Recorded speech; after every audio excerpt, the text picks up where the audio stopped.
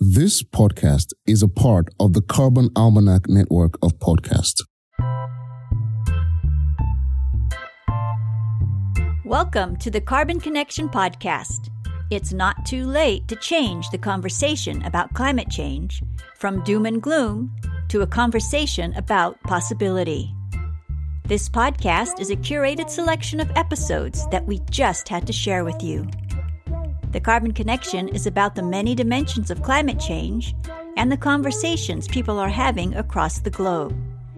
It's about hope, community, advocacy, science, and changing our future.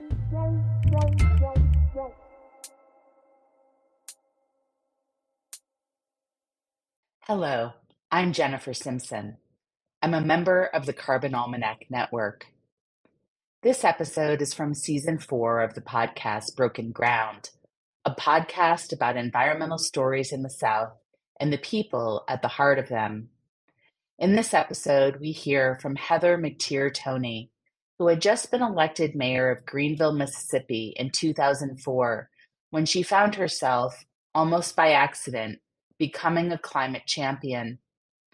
Her community, like many in the South, had a brown water problem, meaning that when you turned on the tap, the water was tinged with rust and sediment that were both public health issues and a deterrent to economic development.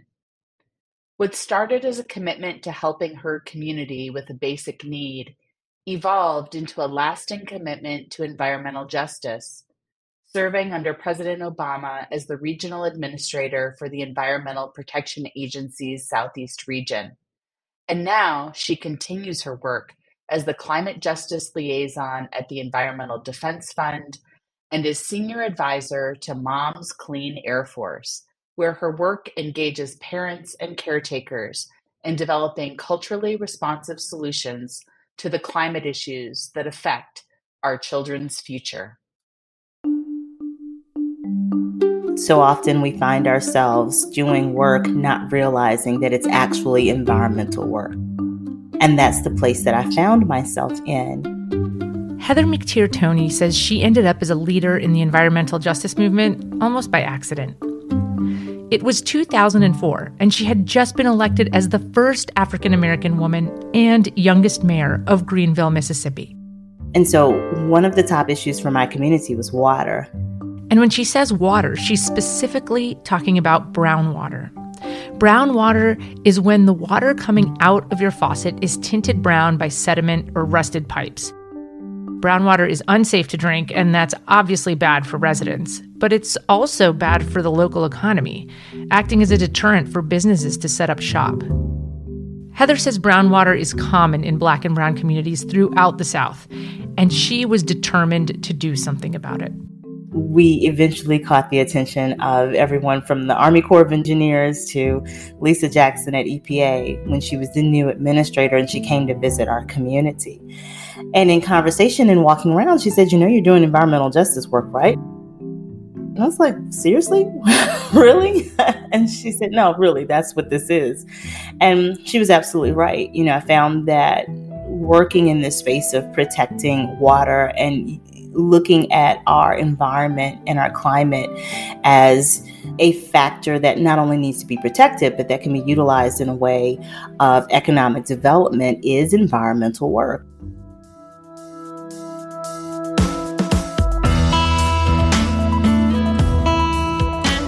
This is Broken Ground, a podcast about environmental stories in the South and the people at the heart of them. I'm Claudine Abaid-McElwain. Environmental justice is a movement that's getting a lot of attention in the press right now. And President Biden ran on a platform that in part promised to bring environmental justice to Americans. Environmental justice is a commitment to address the ways in which environmental pollution and degradation have negatively, disproportionately, and systematically affected communities of color and people with limited financial means. For the next few episodes, we're passing the mic to women in the South who are taking on environmental injustices. Heather McTeer-Toney served as mayor of Greenville, Mississippi from 2004 to 2011. Then, in 2014, she was appointed by President Barack Obama to serve as Regional Administrator for the Environmental Protection Agency's Southeast region, based in Atlanta. Now, she is the Climate Justice Liaison at the Environmental Defense Fund and Senior Advisor to Moms Clean Air Force. Moms is a national organization of more than 1 million members that focuses on combating air pollution. So I wanted to start our conversation there by talking about parenthood, climate, and the work of Moms Clean Air Force. This conversation was recorded in November 2020. Why did you choose to focus your energy in particular on harnessing the power of moms and parents? When I left the Obama administration in 2017, we were finishing a wonderful work with President Obama and with Administrator Gina McCarthy, and I was leaving with a 6-month-old baby boy, my first child that I had given birth to, and a very exciting time for me, but one that was also really fraught with an awareness that our children are inheriting an earth and a atmosphere and a climate and an environment that is fraught with problems. And I'd seen it firsthand. There's something about being a mother when you are dealing with climate issues that impacts not just yourself, but also future generations and your children. So when I was pregnant, it was during a time of Zika. And I live in the Southeast. So it was very real for me not being able to travel or being very concerned about the impacts of vector-borne diseases on my unborn son. I was breastfeeding when Flint happened. And the very idea that taking in water, something that I did for the health and safety of my child, to feed him was something that mothers could not do in a safe way due to the Flint water crisis. I recall vividly talking to mothers who in farming communities couldn't embrace their children when they first came home because they had toxic chemicals on their clothing, pesticides, and they were concerned about those impacts to their kids. It felt different as a mom. And so I knew that at the end of the administration, I wanted to take some time with my son, but I also wanted to continue to work for my child, for my children. And I wanted to continue in the space of climate. And Moms Clean Air Force was quite literally a force to be reckoned with that I was familiar with from my time at EPA, but really grew to love even more when I became a mother myself. So it was natural to not only want to volunteer, but eventually I came to moms working on a program called Moms and Mayors, which fit quite well because I'm a former mayor. You got both of those boxes. Got both of those covered. We were working to connect mothers with their local communities to talk about environment and climate. And from there, it just grew. And when I tell you, these are the fiercest group of not just moms, but dads and tias and abuelas and comadres and aunties and cousins and people who are just concerned about children's future with respect to climate. Seeing the power of such a movement really reiterated to me how important it is to engage parents and caretakers in the conversation around climate, because the way that people think about it is not just in the sense of a climate crisis and protection, but also what is the future for our children? You know, what are career paths that our kids take? Are we doing the right thing to ensure that they have livable, breathable air? It gives us a greater and a broader aspect in terms of looking at how we need to address the crisis versus putting into one siloed box. I've heard you talk about the idea of wrapping all of our issues from all of our communities in the cloak of climate change. Yes. And so every time I hear you talk, community is at the center of what you are talking about. So what do you envision that looking like? So climate change and environment, it's the foundation of everything in our communities. It is the underpinning of social justice. It is the total and complete I think, foundation of community issues. You can't talk about anything and not have a line that is directly drawn to climate. So if we were to take any issue, we can throw out one, education. There was a study that was done, an article that was done a few months ago in the New York Times that talked about the connection between extreme heat and climate change and test scores in urban communities, showing that in places where we're having extreme heat increases, test scores are lowered. Same thing with violence. There's another study that's been done that shows that over time, if we look at heat increases in urban communities, then you see a line of increased violence. And there was a study that was done that shows it's global in nature as well. When you look in your communities and talk about opportunities for economic development, the clean energy sector is one that has grown by leaps and bounds. There is really no area that you can touch or think about that does not directly relate to climate. I think the other piece is that we are surrounded by what I like to think of as culturally competent solutions that are directly related to the places and people that we know, that we've grown up around, that don't often make it into mainstream environmental conversations, but are things that we do each and every day. And so ways that we connect to climate, the places and spaces right around us are always related to our community. I think it's important.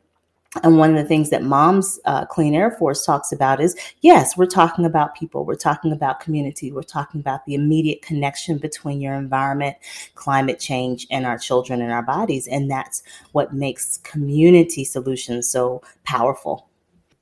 You recently wrote an essay. I love the title of your essay, Collard Greens Are Just as Good as Kale.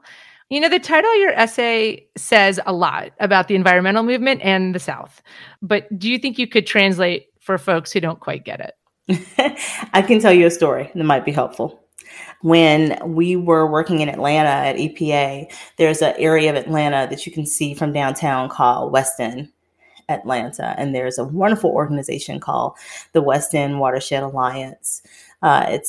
Traditionally, it's an African-American neighborhood that lies at the bottom of the watershed. So all of the water from the concrete, the very impervious surface of downtown Atlanta, runs past the Mercedes Dome and into this traditionally African-American neighborhood, causing a number of different issues, including sewer overflows. And this is compounded, right? There are housing issues. There are a number of issues in this community. So we were touring the community, and a member of the community had remarked how there were churches in Buckhead, which is a northern part of Atlanta, traditionally white, that wanted to come and help plant gardens in the churches in West End. And the people in West End sort of buffed at it, like we don't need this help. And asking why, we were on the tour, and the lady said, "We don't need anybody to come teach us how to plant collard greens. We taught y'all. We've been doing this longer than anybody else. We know how to grow." Right. And it was such a great example of, people from other places and other neighborhoods coming in and assuming that, we just need to show Black and brown people how they should recycle or how they should grow or how they should have organic foods. And that's not really understanding or embracing the cultural differences within communities and how we see environment.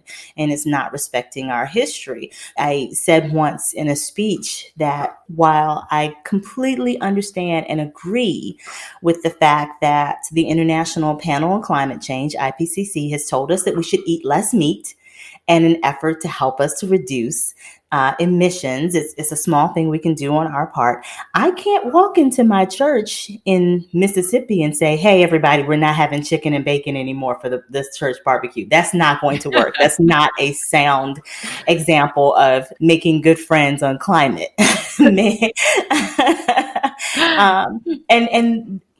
I say it in a joking fashion, but it just means that, in different communities, we have to look at different solutions and examples and ways that we talk about these things differently. Speaking of that, you mentioned walking into your church and talking to folks there. I don't think that the mainstream perception of environmentalism is ever associated with faith. But I've heard you talk about your faith and how it's connected to your environmentalism. Can you share a little bit about that intersection? Sure. I can't disconnect, myself, my faith from anything. I'm an African American woman. I'm Black. I can't disconnect that from who I am the same way. I feel strongly I don't disconnect my faith from my work. And at Moms, I appreciate the ability to explore that. We did a Bible study called Breath of Life that is particularly targeted towards the African American faith-based community, because we found that in talking about faith in communities of color, there wasn't really connection. We didn't see pictures of ourselves. We didn't see connections in scripture. And so with the help of Reverend Deli out of North Carolina and a number of us, we sat down and came up with this beautiful Bible study that connects faith and breath to the things of scripture that we know, that talks about the care and creation of the earth in the way that I know my faith as a non-denominational or Southern Baptist, and I was raised in a number of different denominations, but that I identify with, connecting it to my responsibility to care for the earth. And we took this to the National Baptist Convention, which is the largest African American faith-based organization in the United States, if not the world. And we took it to the Women's Auxiliary, and that is the unit of all of the women leaders of the church. And I will tell you, we walked into a room of 300 people. I don't know why we only took 50 Bible studies. I think we were just sort of testing it. And within moments, they were all gone, with people asking and putting their names down on lists to get more Bible studies. We reprinted 1,000 of them and took them to the next convention, where there were over 3,000 people, and we left with only 50 to 100, if that many. And it just really showed us that, yes, people are yearning for information to connect on climate and environmental issues in the way that they understand. What is this responsibility that we have that's connected to our faith, and how do I do it better than I'm doing it now? So I want to make sure that I note that this essay that you wrote, Collard Greens Are Just as Good as Kale, shows up in a new anthology of essays and poems from women in the climate movement called All We Can Save. And I think it says something about the importance of women in the climate movement, in particular, the importance of Black women in the climate movement and women of color. I just want to talk for a minute about the team that you worked with when you were at the EPA, because I saw this photo that you showed at a presentation that was a room of all Black women. And I would just love to hear about how powerful that experience might have been. Is there more of an urgency in the work when everyone finally gets to be at the table who wanted to be at the table together? Yeah, it was definitely a special moment. I think we didn't even realize it, because the first thing that was most important is that everybody at that table was competent and deserved to be at that table on their own merit. And that was the beauty of the moment. It was realizing that on our own individual merit, our own recognition of the work that we had done individually, we had come to that place collectively in that moment. And it was certainly an amazing time to realize that, you have a shared experience with someone, that you don't shed yourself in the space of environmental work. And I think that it certainly shows that often the pictures and the stereotypes of what and who we see as environmentalists are not always correct. When you do the searches and you look on a Google search, or you look through pictures of what environmentalists look like, they don't often look like me. Those images don't, but that's not the reality of people who are working in this space. Environmentalists look and come in all different shapes, sizes, and colors and genders. And it is, I think, incumbent on us, of us, to continue to show this collective nature of really who we are doing the work. Whether we are white or indigenous or Latino or Black, there's a connection that we all have to this work in this space. And that was a moment, I think, where we recognized, wow, we're all here. We didn't plan it like this, but this is who's here. This is who's doing the work. And I think we did just an amazing job of it.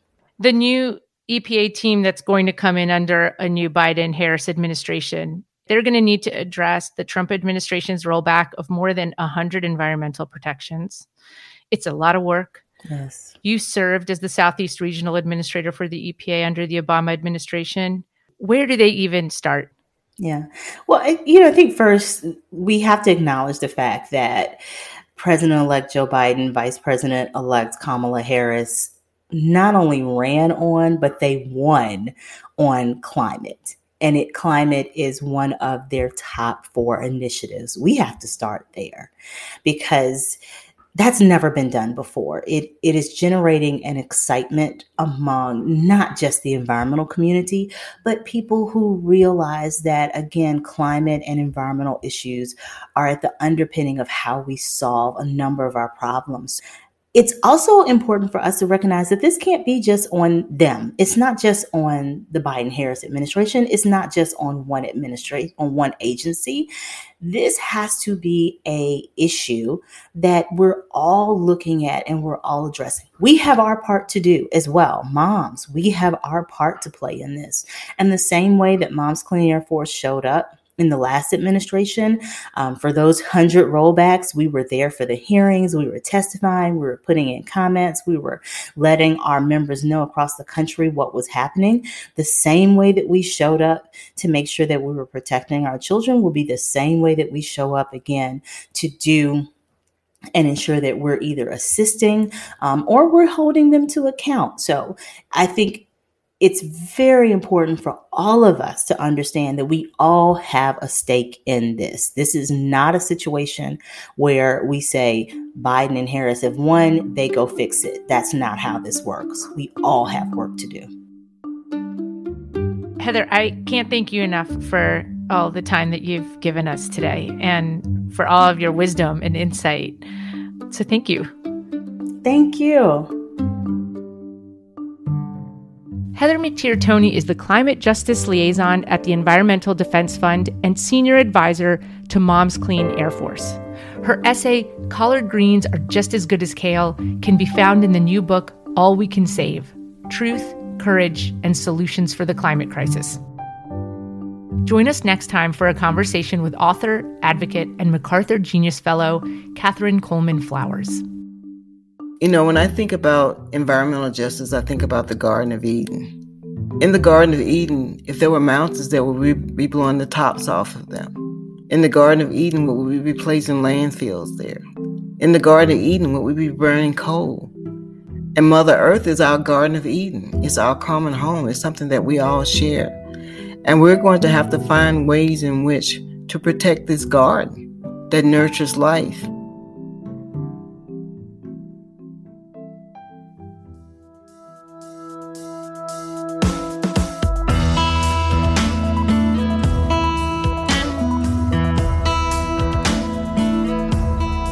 Broken Ground is a podcast by the Southern Environmental Law Center. It's produced by Emily Richardson-Lorente, Jenny Daly, and Kelly Libby, and hosted by Claudine Abaid McElwain. The theme music is by Eric Knudsen.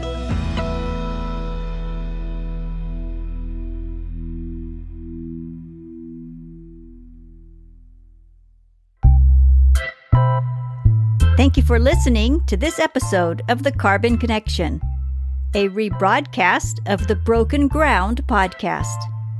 We want to thank Aaron Malik and the Southern Environmental Law Center for letting us share this episode with you. Special thanks to Jennifer Simpson for introducing us to today's episode.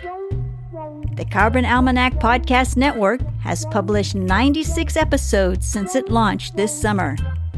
Would you like to submit a question, send a note, or perhaps a submission to one of our podcasts? You'll find instructions and a big orange button at thecarbonalmanac.org www.carbonalmanac.com/podcasts. We look forward to hearing from you.